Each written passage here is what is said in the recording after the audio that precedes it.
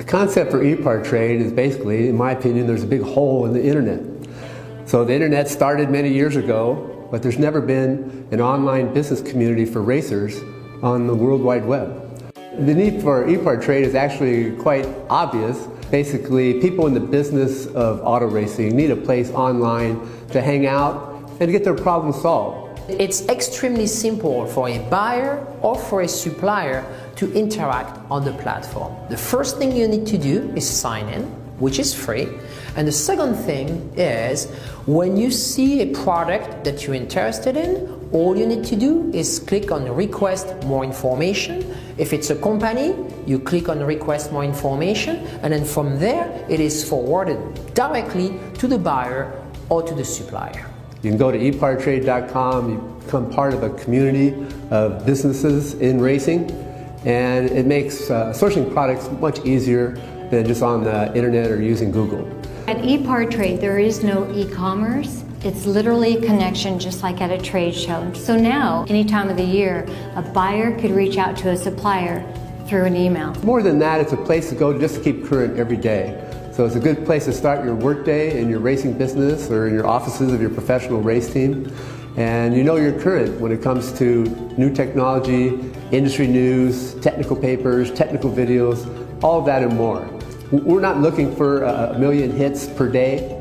All we want is people who are really the volume buyers of racing products in the racing industry to be part of the little world of e-part trade. We have racing businesses participating from around the world.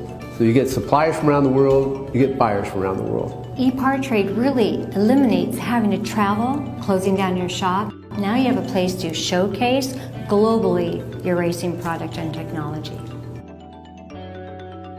Good morning from California, and welcome to Race Industry Now, the technical and business webinar series from ePartrade, presented to you by ARP and Performance Plus Global Logistics. I am Francisque Savinière, the founder and CEO of ePartrade, the global platform for the performance and racing industry. Today is episode 218, and we're going to be talking to Elgin Industries. With me this morning are Judy Kim, the co-founder of ePartrade, and our terrific host, Mr. Brad Gilley. Good morning, Judy. Good morning. Good morning, Brad, Francisque, and everyone that's joined us. And today should be pretty exciting. How many companies could say they've been operating for over 100 years? I'm impressed with that alone, and manufactured in the USA. I'm impressed. So this is like an engine builder's dream come true with all that Elgin Industries offers, OEM and performance. So this is going to be an exciting one. I'm excited to hear Scott, what he has to say about valve trains. So Mr. Brad? Yeah, I'm excited too. This is going to be a lot of fun. I had the opportunity to spend a little bit of time with Scott yesterday just talking about what we're going to have for the webinar today. And I think it's going to be a fun one. I think it's going to be another one where not only are we going to learn, but we're also going to find out about some opportunities, how maybe we can actually improve what we're doing in the industry as well. So it's going to be a great time. So thank you very much, Francis. Thank you very much, Judy. And with that, we'll go ahead and get started. And joining us here as our panelist is Scott Steyer, Aftermarket Sales with Elgin Industries. And again, we are talking about valve train technology, valve train info from the tech line of an OE supplier. And Scott, welcome. Really happy you're here today. And it's going to be a lot of fun talking about the LS engine. Brad, thank you for having me. I've been looking forward to this for a while. We've enjoyed the ePartrade platform for well over a year now. It seems like the last every month is a year, it seems, since everything started, but I've enjoyed exploring the ePartrade website and then having that platform to showcase a lot of our product that people might not otherwise be aware of, including stuff beyond what we're talking about today, the LS engine. But you'll find a whole bantering of our catalogs on our website that are uploaded in fresh, most of them as of 2022. And yeah, we've had a good time working with something outside of a non-traditional trade show, joining the 21st century and attending all sorts of new venues. So thank you for this opportunity. Oh yeah, hey, it's wonderful, and it's wonderful that we found a great and in a lot of cases really a better way to do this and be able to connect with a lot of people at one time. We're going to have a presentation here. We're going to talk about a lot of the things that's going on with Elgin Industries, but we also definitely want your interaction as well. As we're going through the webinar here today, you are always more than welcome to ask a question. You can type it into the chat, and we'll try and address as many of them as we can. But Scott, I know you wanted to start here today with a little bit of a PowerPoint presentation, so I'll let you go ahead and do that, and then we'll just continue on with the conversation about what our topic is here today. How about that? That sounds great, Brad. I am ready. So let's go ahead and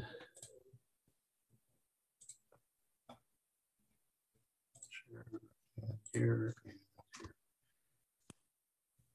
So again, thank you. Good morning, good afternoon, good evening, and thank you again for having us today. Thank you, Francique, Judy, Zach, and Brad for hosting Elgin on the ePartrade platform. My name is Scott Steyer. I have been with Elgin for about 5 years, but I have been a parts guy for over 25 years, and I have been in over 40 years as a fourth generation in an automotive family. My great-grandfather started a trucking company in Chicago and hauled all of the construction equipment into what is now Midway Field. One of my grandfathers was very active with antique cars and special interest vehicles, and the other grandfather raced stock cars, including at Soldiers Field, which is now, has been up until now, home for the Chicago Bears. So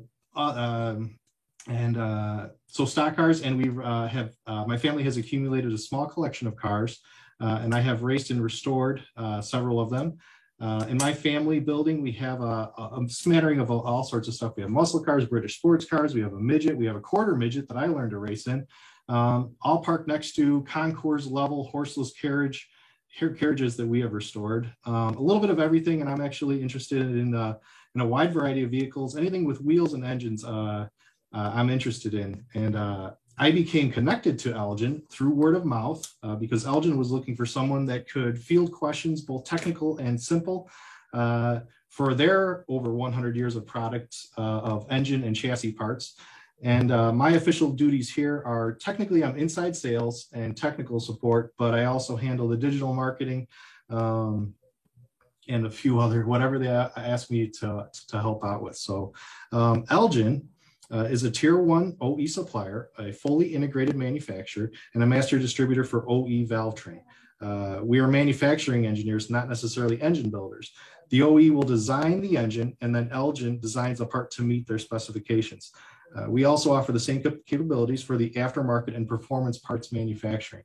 And this little collage here that we're looking at right now, most of these vehicles have Elgin in the engine. A few of them just have Elgin on the side through sponsorship. Our primary sponsors, these days we use a company called Contingency Connection for all of our sponsor needs. So that being said, Elgin has been owned and operated by the same family in the same town for over 100 years. 3 of our founders' grandchildren are here every day running the business. Their grandfather, Martin Skoke Sr., began working in the auto industry at the turn of the century, and by the early teens, he was managing a multi-brand dealer garage here in Elgin. After several years, he recognized the need for a higher quality parts to replace the OEs, and he rented a small shared shop, this one right here, which is still standing. It's a carriage house behind a church, of all things, to develop a higher quality piston pin. That was his first thing, was figuring out how to centerless grind and how to heat treat piston pins in a way that could produce a product that was longer lasting and higher quality than that which was out there by the OEs. He figured it out, and by 1919, he started business in a rented factory space in downtown Elgin, and it immediately took off. It was a huge success. People started buying all over the place. We started introducing more part numbers, and it was very successful. And so by 1927, he had outgrown the rented space and had already been had broken ground and started manufacturing a new facility on the state highway, just barely on the west edge of town at the time. So it was filled with all of his own tooling. It was filled with all of his own manufacturing processes, and it was really taking off. So we started making parts for all different types of engines and manufacturers, including one of our railroad customers, still to this day, was started in the Civil War. We're over 100 years old. They're approaching getting close to 175. So kind of fun stuff. That's why I included this poster in this presentation here. Here we're looking at a dated picture. This is a heat treat that was started and moved to the new facility, the new 1927 facility. And this was already an outdated picture when we took this during World War II. We had already developed some new processes for heat treat because we were very innovative over all the years. And the new factory was built as an efficient assembly line, and it was always kept up to be more or less state of the art, and the same continues through today. As technology progressed and new equipment developed, we had expanded beyond this space that you're looking at right now, and then the rest of the factory, of course, was racked up in logical order. So all of our machinery was the assembly lines were made logical sense all the way through the product manufacturing to the end. Packaging and distribution. The original factory was sandwiched between two rail lines. So we had raw material both coming in and finished product shipping out, both by truck and rail, which is when we really kind of became the fully integrated factory that we pride ourselves on being today. So 1927, as I mentioned, was the year that we opened our first purpose-built factory, and it was also the year that we started a professional racing campaign. We started racing in the Indy 500 in 1927, and we continued up through 1954, racing a variety of platforms, including some Miller cars. We raced some Maseratis. We took the pole position in, I think, 41. Yes, 1941. I have it here. I'll show you later, maybe. We made a model of it. And then we had some spark issues, electrical issues that year, and so we only took fourth. And then after the war, we hooked up with Andy Granatelli. We ran a couple of the Curtis, Offie-powered Curtises, the Roadsters, up until 1954. And Martin Sr. loved the racing. He was very passionate about racing. It was beyond just the Indy cars. We raced in stock cars. We raced in the Pan America, the Carrera Pan Americana. We took first in our class, but we had some factory experimental equipment on it, so we got disqualified at the end, even though we won the time. Even though it was going to become a production part, it wasn't officially a production part yet. In this time, the early 50s, Martin Sr., pictured here and a few others, was starting to hand the reins over to Martin Jr., the second generation. And Martin kind of started to steer away from racing, and he focused on the future and polishing the company's portfolio into the tier 1 OE supplier that we are today. By the early 80s, we had broken ground on what is now the next edge of town on a brand new, fully new clean slate facility. It's now up to 150,000 square feet, and we supply to most of the OEs. You can see a few names there of our customers. And we have continued to focus on our core capabilities, plus do component processing such as camshaft heat treat. We are the largest fully integrated pushrod manufacturer in the world, and the largest fully integrated stamped rocker manufacturer in this half of the world. So we make a lot of pushrods. We make about 500,000 pushrods a week. And we offer that same OE technology that we make, that we're offering to the pushrods for the OEs. We're offering that exact same part to the aftermarket. Not necessarily direct. We do have a network, a 100-plus-year-old network of regional warehouses and distributors, not just in the U.S. or in North America, but around the world. Any place that the Western domestic engine platforms have been shipped to, we are still supporting products in those regions. A little bit about quality. As a tier 1, we of course have all the IATFs and the ISOs, the quality environmental. Q1 is Ford. That one is different, and it's interesting. It's a good one. And then of course CQI 9 and 15, which are heat treat and welding for those that are interested in that stuff. In our building right now, we have about 150 years of combined experience on staff at a tier 1 level. And we also have teams of engineers, including metallurgists. So your typical shop can usually check Rockwell hardness with a file or with a tester or something like that. But in our lab, what we need to do for the OEs is we take a parse, we encase it in carbonite like Han Solo. We slice it like pastrami with a laser, etch it with acid, and then study it under an electron microscope to make sure that the heat treat has achieved the specific case depth. And then we can sample the hardness beyond nanomicrons with a diamond tip tester. And that's on all outbound products. Certain OEs will specify exactly, how many per batch we need to do, but we do it on everything. That's something across the board on a quality standpoint that we do. And we also check the inbound steel. So not only do we have a lab for checking outbound, but on inbound too, which scanning bars of steel that are 40 plus feet long and trying to return them after they come off the trailer with the crane is a little bit difficult. So what we do is we have an XRF. That's an X-ray fluorescent gun. It kind of looks like a radar gun that a police officer would have. It has an output, an LCD screen on the back of it. And it scans. You point it at something and you scan it. But in this case, we're pointing it at a bar of steel. And it scans the valence electrons and noble gases, and it gives us an output of all of the alloys that are in that steel. So what does that mean? That means that there's a signature in the steel of exactly what those alloys are, and the OEs have specified this is what we need our raw material to be made out of. This is what we want. This is the conditions that we want the finished product made out of. We follow suit to that, and we make sure that everything that's coming into the building meets those specifications. So not only do we just scan the ends of the bars, but we walk the deck of the length of the trailer and scan spots of it to make sure it's consistent across the board. So some of those quality signatures is what we can find out to make sure that a part that gets returned is our part, because it might not have a part number on it, but it definitely has a signature of everything that's in it. And that's something that almost no one can check out there in the engine building world, unless you're a big production engine remanufacturer or an OE tier 1 like us. These are the required processes that we have to manufacture to keep the parts the highest quality possible. And Elgin adheres to those highest standards and apply them both to, as again, I said, both to the original equipment parts and to the aftermarket performance parts. We even have our own internal auditing team as part of our quality department, which is a major investment, but it is key to high quality control. And because of that, because of all of those standards, Elgin is regularly recognized by our customers. So what does all that mean? That means, of course, we have a warranty. There's a warranty on all of our parts. We have to have a warranty because your new car is under a warranty. But the same goes for aftermarket parts too, is that you don't need to worry about it. When you buy a part from Elgin, it's going to have the exact same OE quality. It's going to meet or exceed OE standards, I guess is the best way to put it. When we say OE equivalent, it meets or exceeds OE standards, their specifications.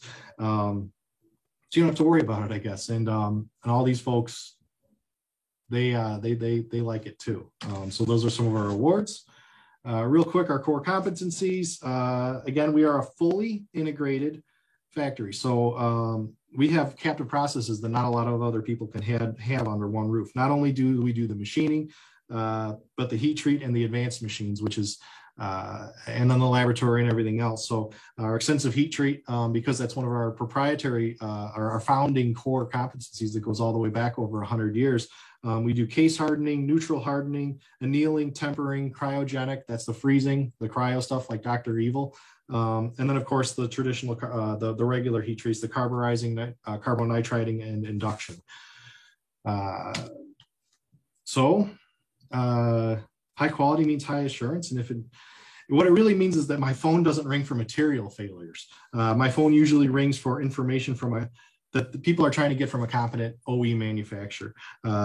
When the phone does ring, the failure calls are usually something that has to do with interference and tolerance related. For instance, a guy puts a big cam in his traditional flat tappet engine, and he calls up and he says that his rocker studs are breaking. Well, I usually ask him, well, did you remember to put long slot rockers on there? Or are you still using stock? Oh, I used the stock ones. I didn't know if I had to use long slot, because there's so many people these days that are trying to buy stuff online and build it themselves rather than talking to a machine shop, which is what I always recommend is there might be a few more things that you need to do beyond what I know how to do, because I'm not an engine builder, though I did work in a machine shop and I understand the questions you're asking. There might be more stuff that you need to know about your build. The one key thing that I do like to tell people across the board, no matter who it is, but especially with flat tappet engines, is oil. And that's something that I can't be emphasized enough for older engines, especially the flat tappets. or any engine whatsoever. To quote Lake Speed Jr., you need to have the right oil in the right place at the right time in the right amount, and that's something that I preach regularly. I'm very passionate about antique cars and all cars in general, and I really like to educate people that were not aware of the oil changes, of the need for zinc, ZDDP, to be in the oil. Is one of the things that I regularly like to share with as many people as possible, because there's so many people that are out there that are not aware of it, that would normally benefit from any of the knowledge that I can share. I'm glad to do through my tech line. So I suppose that is it for the PowerPoint. Well, that is awesome. What a great history lesson, first of all, of Elgin Industries. And anytime you can throw in Star Wars references and Austin Powers references and Lake Speed Jr., who we're a big fan of here at eParTrade, had a great webinar last week with Jeff Hammond hosting that as well. That's fantastic. And it really is amazing, the whole history of the company and everything that you've done and the awards recognitions. And I love where you had talked about, you know, the way you test the heat treating as opposed to just a file. There's way more that goes into that, you know, definitely from a technical standpoint. Now, you mentioned you answer the phones and the tech line there at Elgin. So, you know, let's talk about the LS engine more specifically here and maybe some of the common questions that you get, Scott. Yeah, thank you. The LS engine, you know, it started in 1997. Which means the first ones are now officially an antique. It's kind of hard to believe that something that we're considering to be cutting edge and modern technology is already 25 years old. And I do get a lot of questions about it from engine builders, from end users, mostly from folks that are still kind of just trying to learn and trying to feel out the entire the platform as to whether it's viable. Of course, we know from our experience and from a lot of different racing teams and stuff like that it has been the king and will remain king, at least through the Gen 5 that we're looking at now. Then Gens 3, 4, and 5 have all been excellent. Of course, we're looking at 6, which is a totally different bird altogether. But because we are an OE and because we are upfront and one of the premier technologies, we do work closely with the OEs to find out a lot of information that I like to give back to people that are asking questions. Feedback that we not just get from the OEs, but also from production engine remanufacturers, the people that are out there that have big warranties on engines that are rebuilt, that are out there in the field working, and that kind of feedback is what we can translate back into performance and racing. Most of the questions that we get are about camshafts, you know, choosing the right one for their application or choosing the right mating components. A few questions that we get about the cams are related to the AFM, the active fuel management engines. Those are now starting to become a dated technology too. So a lot of the people that are looking to either keep or get away from, or just looking for more information on whether or not they should have that technology is a good question. But across the board, the LS engine, we get far less failures than traditional flat tappet cams.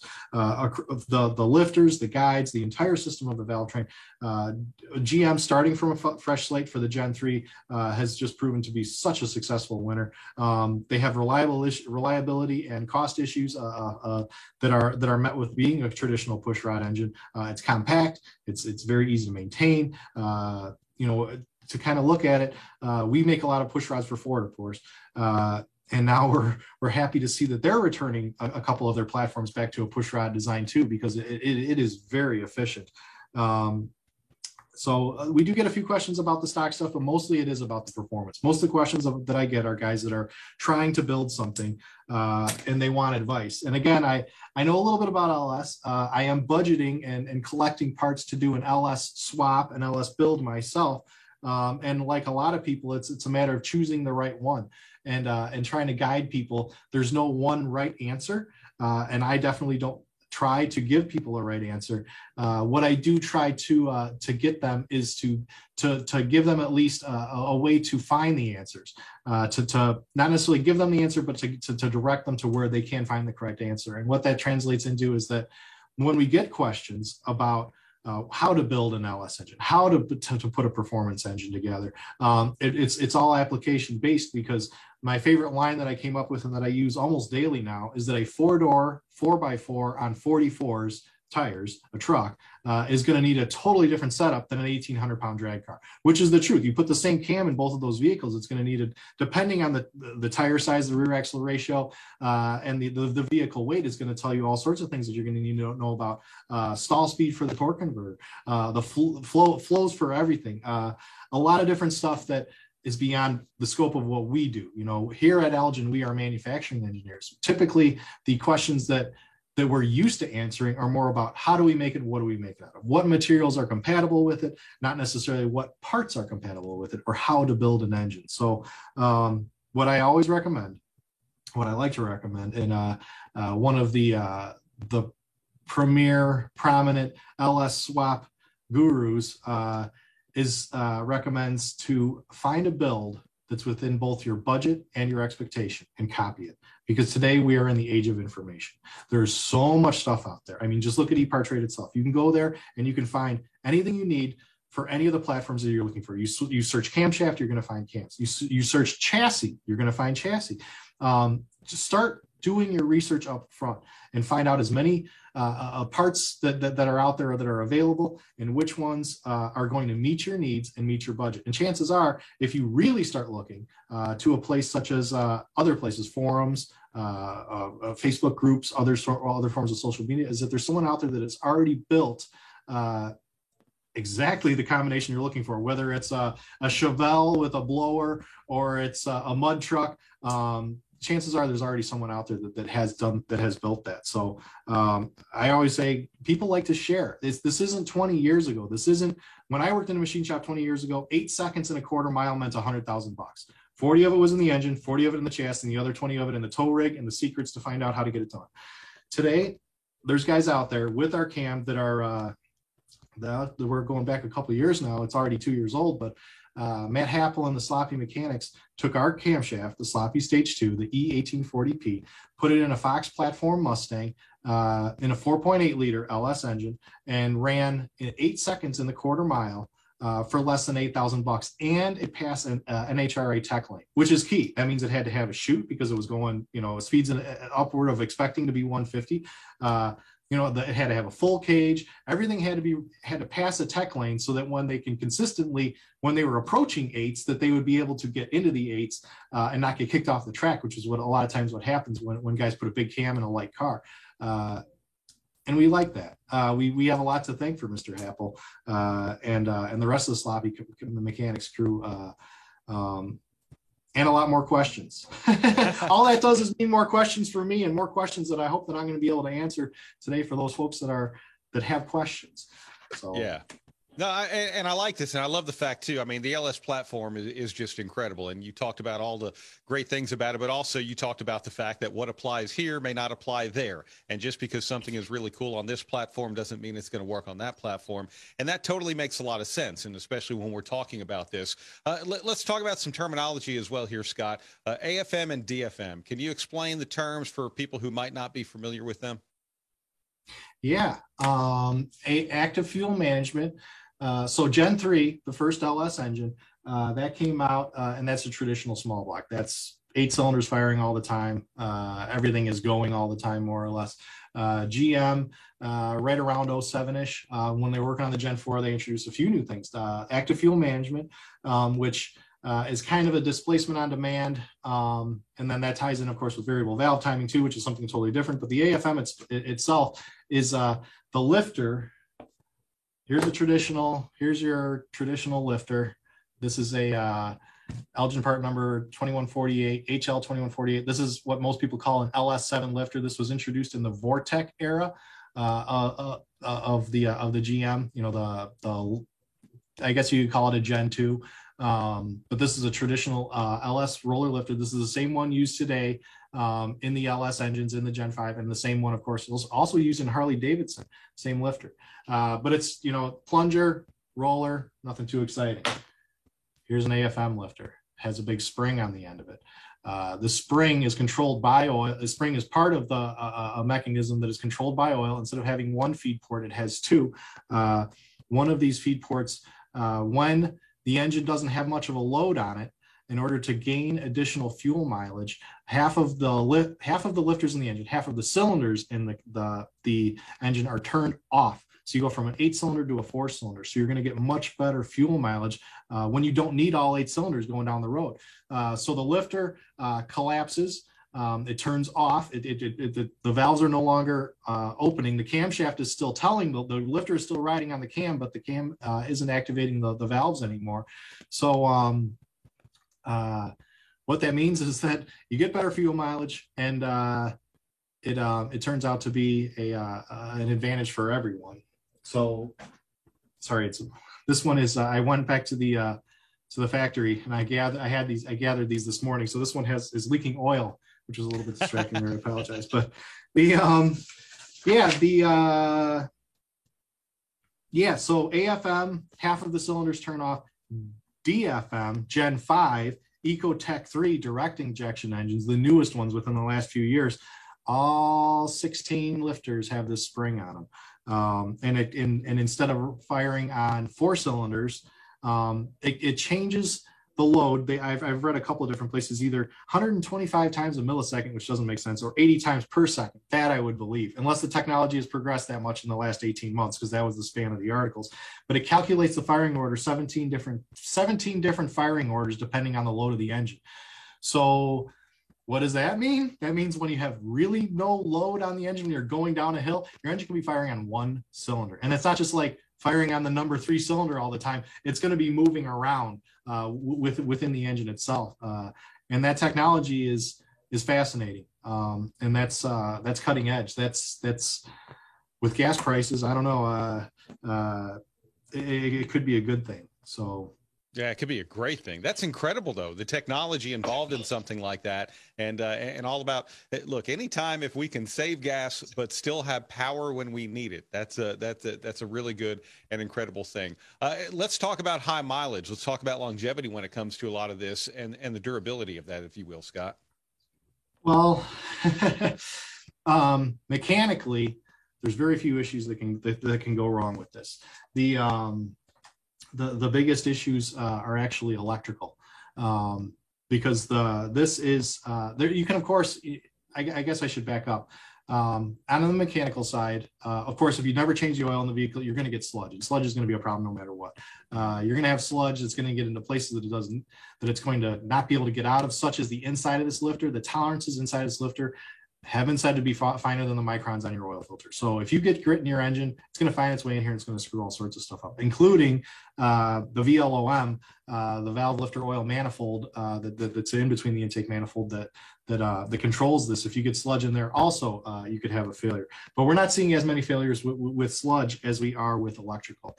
The biggest issues that we're seeing are from the rust belt, from higher mileage, higher valued vehicles, such as like an Escalade or a Denali that may have been driven daily for the past 15 years and is starting to rust and corrode. And that corrosion is getting into the computers, the body control, the ECM and the PCM, and it'll start sending a ground fault interrupt. So basically what that means is there's a split-second ground somewhere within your vehicle's electrical system, and that ground is telling this lifter to turn on or off at the wrong point in the valve train cycle. And what that does is this is a fuse. This is a mechanical fuse for an electrical issue. And if it tells itself to turn on during the wrong cycle, it will crush this spring. This spring up here will crush, and it will remain crushed. There's a locking mechanism in here inside the lifter body that two pins will snap out. They only do it once. Once it snaps, the fuse is blown and it needs to be replaced. And a lot of times they'll have that issue, the engine will fail. The engine won't necessarily fail. I should take that back. When this spring collapses, it prevents the valves from touching the pistons, which would be catastrophic failure for the entire engine. So this fuse pops, and then the engine stops more or less, because it's only running on, call it 4 cylinders. It might be 1, it might be all of them. It could be, but when that stops, when that does compress, when that does stop, then people will just replace the lifter and then they'll drive it a couple, maybe 100 miles, maybe 1,000 miles, and it'll happen again, and then they'll blame the part. Well, it's not the part. The part is a mechanical fuse for an electrical issue. To find that electrical issue can be very costly because it's very time consuming. So to try to find a ground, where are you losing this ground in the computer? You could throw thousands of dollars at computers and still not find it because it could be somewhere in the harness. So a lot of people are deleting these. They're going with AFM delete kits, which is, of course, the thing that everyone does on the performance side. If you buy a Gen 4 engine and you're going to put it in a performance vehicle, you're going to delete this. You don't want this. You want all 8 cylinders all the time, which is when people usually switch to a good LS7 lifter. And that's what this is. This is their traditional LS7 lifter. So, yeah, high mileage, we don't know yet, especially with the newest ones that have all 16 cylinders. Or all 16 lifters all have that spring on them. We don't know what the future holds for that yet. We're just finding out now what the Gen 4s are starting to react to. Wow. I've seen quite a few people do LS rebuilds and effectively delete those just for that very reason that you just mentioned when you go watch any numerous amount of YouTube videos and everything like that. Do the issues also affect standard non-AFM DFM lifters? No. Yes and no. The sludge is always going to be an issue. Of course, you want to make sure that that you clean the engine completely. It's not a bad idea to replace the lifters. One thing that is shared between both the deactivation lifter and the standard lifter is this. This is a lifter guide. This is what keeps your roller lifter square on the camshaft. Is all 4 of your lifters, 2 pairs, 2 bores are going to be in here, and it's going to keep it square. This, if you can hear that, this is plastic. That's all that this is. This is not metal. This is plastic that's holding your lifters square. In the parking lot is a 250,000-mile Tahoe that I drive 70 miles a day, and I'm amazed that this has held the lifters square for 250,000 miles. Because it's plastic and it will fatigue, and we have found that to fatigue. This is the biggest problem with across the board, whether it's AFM or non-AFM, is that these plastic guides will fatigue over time, and when it fatigues, it's not just going to break. The lifter will turn sideways in the bore, and now you have a roller lifter riding sideways on a round cam, and that's going to last. Well, if you're at 7,000 RPM, it could be a millisecond before you wipe the cam. If it's in like a towing vehicle, which is a lot of times what we see it in, high mileage, cross-country construction or whatever they do, it'll eat it away, and you'll hear a noise for maybe a minute as it gets worse and worse and worse before it completely fails. So sometimes when you do have higher mileage on these lifters, on the whole valve train, on a weak oil pump, a tired oil pump, I guess I should say, you might want to, a stock length push rod will be fine, but you might want to go with a slightly longer one, an 050 longer push rod. But that might be a different conversation altogether, to be honest. Mm-hmm. So. Well, good. If you have a question, by the way, you're more than welcome to type it into the chat and ask it, and we'll get to those. But this is really fascinating conversation. And when you bring out that guide, every time I see one of those, I always think it was part of the packaging that the lifters were shipped in. But, obviously it's not with that. But it does emphasize the importance of using high-quality OE components, either in a stock or performance LS application. Are the rockers the only LE parts that are compatible with the performance LE build, or LS build, sorry? No, there's a lot of stuff. Push rods in general. A good push rod will last for a very long time. It could even go through a rocker, such as this one here. The rods themselves, we of course make the stock push rod, which the stock length push rod will be fine. Bone stock push rods have hit 7,000 RPM with no deflection whatsoever. With a stock rocker, a stock bodied rocker, an OE bodied rocker is more than capable of handling pressures in excess of 300 pounds for the spring, and then the push rod can as well. But it's once you start switching from so this is your stock rocker, stock bodied rocker. This is a LS3 rocker. You can see that there's a slight offset in it. And then when you get really extensive, then you go to a roller tipped rocker.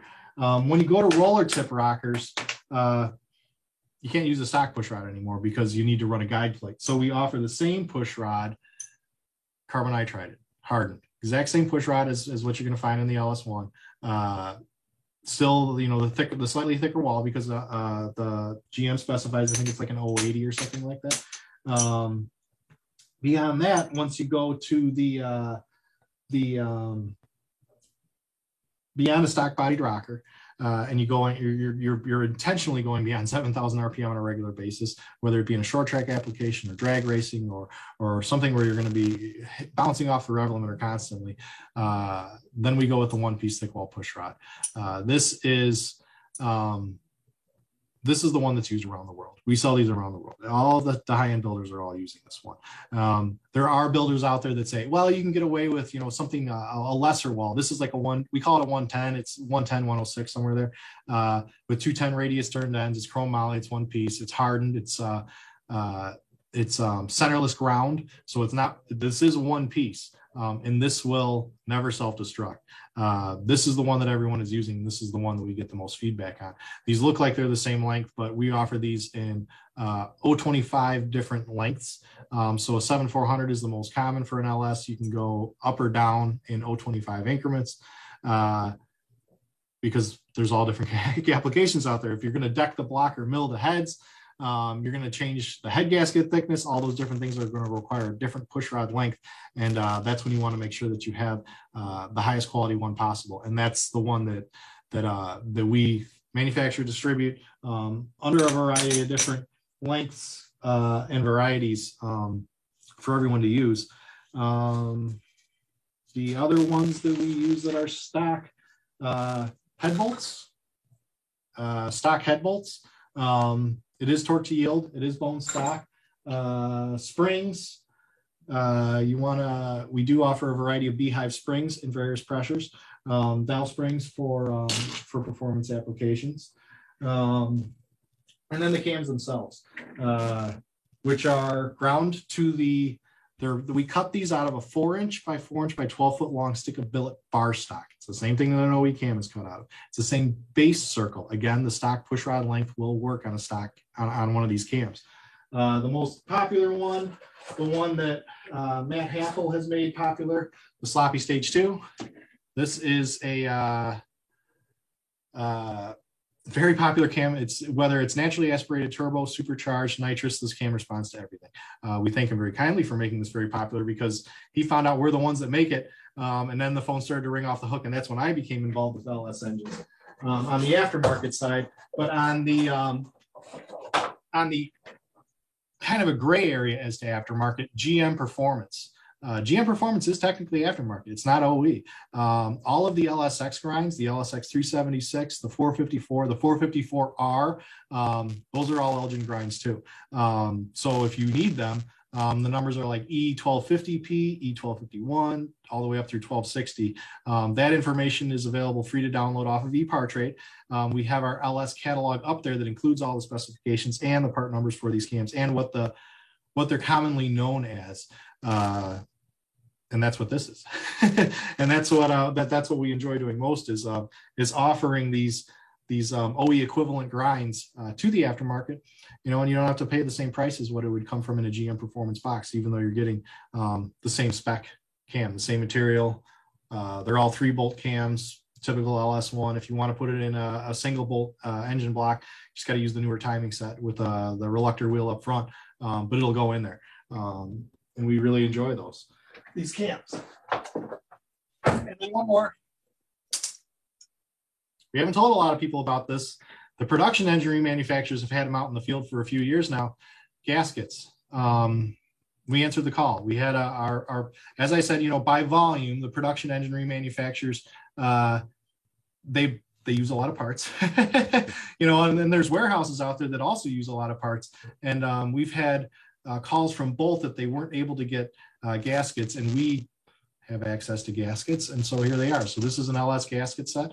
We offer it in both the non-AFM and the AFM. There's 2 different top end kits, and then they share the same bottom end kit because the bottom end is the same on both ones with the oil pan. But if you're interested in any of this stuff, contact us through ePartrade, and we'll be glad to send you more information on it. But yes, we do have gaskets, not just for LS, but for a variety of other applications, older stuff, small block, big block, Chevy, Ford, that kind of stuff. So that might be about it for parts. For LS parts, I suppose there is other stuff, but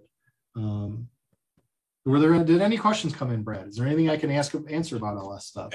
I don't see any in the chat right now, but one thing that you said that it just, and I love the way you presented this, and I love the way you said this, where you were talking about the push rods, and that, basically someone says, well, you can get by with. Look, I get maybe you don't always need to overbuild something, or you don't need to have too much in something, and people are on budgets. But to me, whenever you hear that phrase, well, you could probably get by with, it should always have like follow-up questions as to the why and all of that. But, I like the way you describe it, that you don't need to get by with this. This is it. So that makes a lot of sense. We make a lot of them. Like I said, 500,000 push rods a week. Thereabouts. It ranges between right under 5 to over 6. A lot of OE, of course. OEs eat up a lot of that, but aftermarket eats up a whole heck of a lot too. And that's my department. I'm not in the OE. I'm in the aftermarket sales, and I've got a lot of customers that are really proud that they are putting Elgin, that they're sourcing a lot of their valve train from Elgin, and especially those push rods, because that's what we're most well known for. People will bring us something and they'll say, well, I really needed to do this, and we'll say, well, here's your options. It's in the catalog. We have all these different series of push rods, from ones that will for street reuse that will just do, all the way to the ones that the engine builders that are actually racing, that are racing on TV, that they don't need it to fail on TV. That those guys, they come to us. Not necessarily directly. A lot of that goes through a distributor because they have it on the shelf. We just crank out parts. Like I said, the OEs will bring us a part, they'll set it on the table, and they'll say, we need 1,000 a month, 1,000 a week, 1,000 a day, whatever it's got to be. They send us empty totes. We send them back at the end of the day full. That's largely how we keep our machines busy. So I'm thoroughly impressed, Scott. At first of all, not just your knowledge of the parts and the compatibility, as you were talking about, but also the specific products that you guys offer at Elgin Industries. And there's a great reason why you're the one answering the tech line quite often as well. But as you said, the Elgin Industries page on ePartrade, I guess probably the best source to go, depending on where you're looking, if you need to go to a distributor or talk to you guys directly and all of that. Yes. Oh yeah, absolutely. The emails come straight through to a group of us that answer questions. So we might, depending on what the question is, a different person might respond, but our ePartrade contact, when you contact us through there, it goes to a special email address that we set up that includes a group of us here on the Elgin side, so that we can best answer your question, whether it be a manufacturing question, engineering, or distribution, which would be me. Sales. Glad to sell anything I can. So well, and thank you for having us in May with our indie stuff. I went ahead and I switched out some of my pictures. I went down to our Hall of Fame down on the executive side, and I stole some of these pictures. This one right here is a panorama that, as of a few years ago, Indy would love to have a copy of, but it's sealed into the glass. They tried taking it out. The museum came here and tried taking it out to scan it, and they can't get it out. So they scanned it through the glass, and they were not able to get a good picture of it. But that's a panorama from our first Indy of 1927. This is us when we took pole position first. Well, when we were number one at the pole in 1941. And then the finned car, the one that had the fin on it, in like the mid 30s, we raced that one year. It was a terrible failure. It was very slow because that wing slowed it down. But and then a few other ones up there. But I switched them out because Francique noticed that I had our first Indy car in 1927 and our last one in 1954. I had them up in my office in here. So I had to grab a few. I wouldn't give those back. I would not give those back. Just keep them. Oh, it's very hard. Yeah. I asked for some, and they said, well, we still have, some of us still go to Indy once in a while. And I stopped at the museum and I had them print off the first and the last one for myself because they had them on hand there so that I could have some in my office too. But yeah, some of the ones that we have, they're not out there. They're still in the family. Like I said, we're in third generation. So they still have a lot of the original pictures. So I wish we still had the copy. Yeah. Well, you had such a product range to talk about. We want to make sure you're included in Race Industry Week at the end of the year. We'll invite you back. Yes, absolutely. Yeah. Yeah, we'd be glad to. Yeah, I mean, we can do that. Yeah, I'd love to. Please let me know. Whatever we got to do. I would love to. I would be honored. I enjoy watching these. I've watched several of these. I mean, I watch them when I can. I put them on in the background. It's interesting, you know, all the different options that you have out there to get information. And I like ePartrade because you guys are very global oriented and there's lots of different topics. You know, it's not just parts, because I'm not an engineer. And when the part stuff goes by, I don't understand it. But hearing first-hand accounts from people that are involved, I like those stories. I thoroughly enjoy listening to that. I will admit the Linda Vaughn one really early on. I think that was in the first week or the very first one. I like listening to her because my father has met her a couple of times. We have a Hearst car. We have a Hearst Rambler Scrambler, and she was Miss Hearst. And so I don't know. There's a little bit of a connection there. So I really thoroughly enjoyed listening to that first one that Linda did. So yeah, I hope so. I hope it was this platform. I thought it was. I hope it was. She's been on both Race Industry Weeks, and she comes over here to my computer to get on. And so it's been fun to have her on. She's just... Oh, very cool. She has stories, good stories. Yes, and I love those stories. Yes. Such a great... Well, we're still in the prime of the auto industry. A lot of people like to say that her era was the prime, but I think we're in it now. I really think that we're in the golden age of the automobile is right now. We're witnessing it. We're all involved. And thank you for including Elgin in this involvement. We really appreciate this opportunity to be part of this. Well, thanks for being part of ePartrade, Scott. Thank you very much, Scott. Thank you very much for your kind words, and we'll have you back. So this webinar has been recorded. It will be posted later on the ePartrade platform, our YouTube channel and different social channels. Thank you very much for watching today. We will be back next Wednesday, and we're going to be talking shop tools with Shop Monkeys. So that's going to be very interesting. Thank you very much to be with us today, and let's go racing. Bye-bye. Registering on ePartrade is easy. Fill out your name, email, phone number, and create a secure password. Next, select your business type. Choose supplier if you're looking to display products or services and connect with buyers. Choose racing business if you're looking to find new parts and connect with suppliers. Choose race team if you own or are a member of a professional racing team. Begin typing your company name. We most likely already have your company in our database, which you can select from the drop-down. Then, enter your job title. Choose Claim Company if you'll be editing your company profile.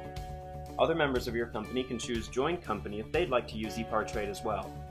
You can view and agree to our terms of use here. If you'd like to receive our weekly newsletter, choose Accept. Click Register Now, and your registration will be submitted for approval. You'll need to confirm your email once it goes through. To keep our platform industry only, you'll be approved shortly after. If we require additional proof of business, we'll reach out. Welcome to ePartrade.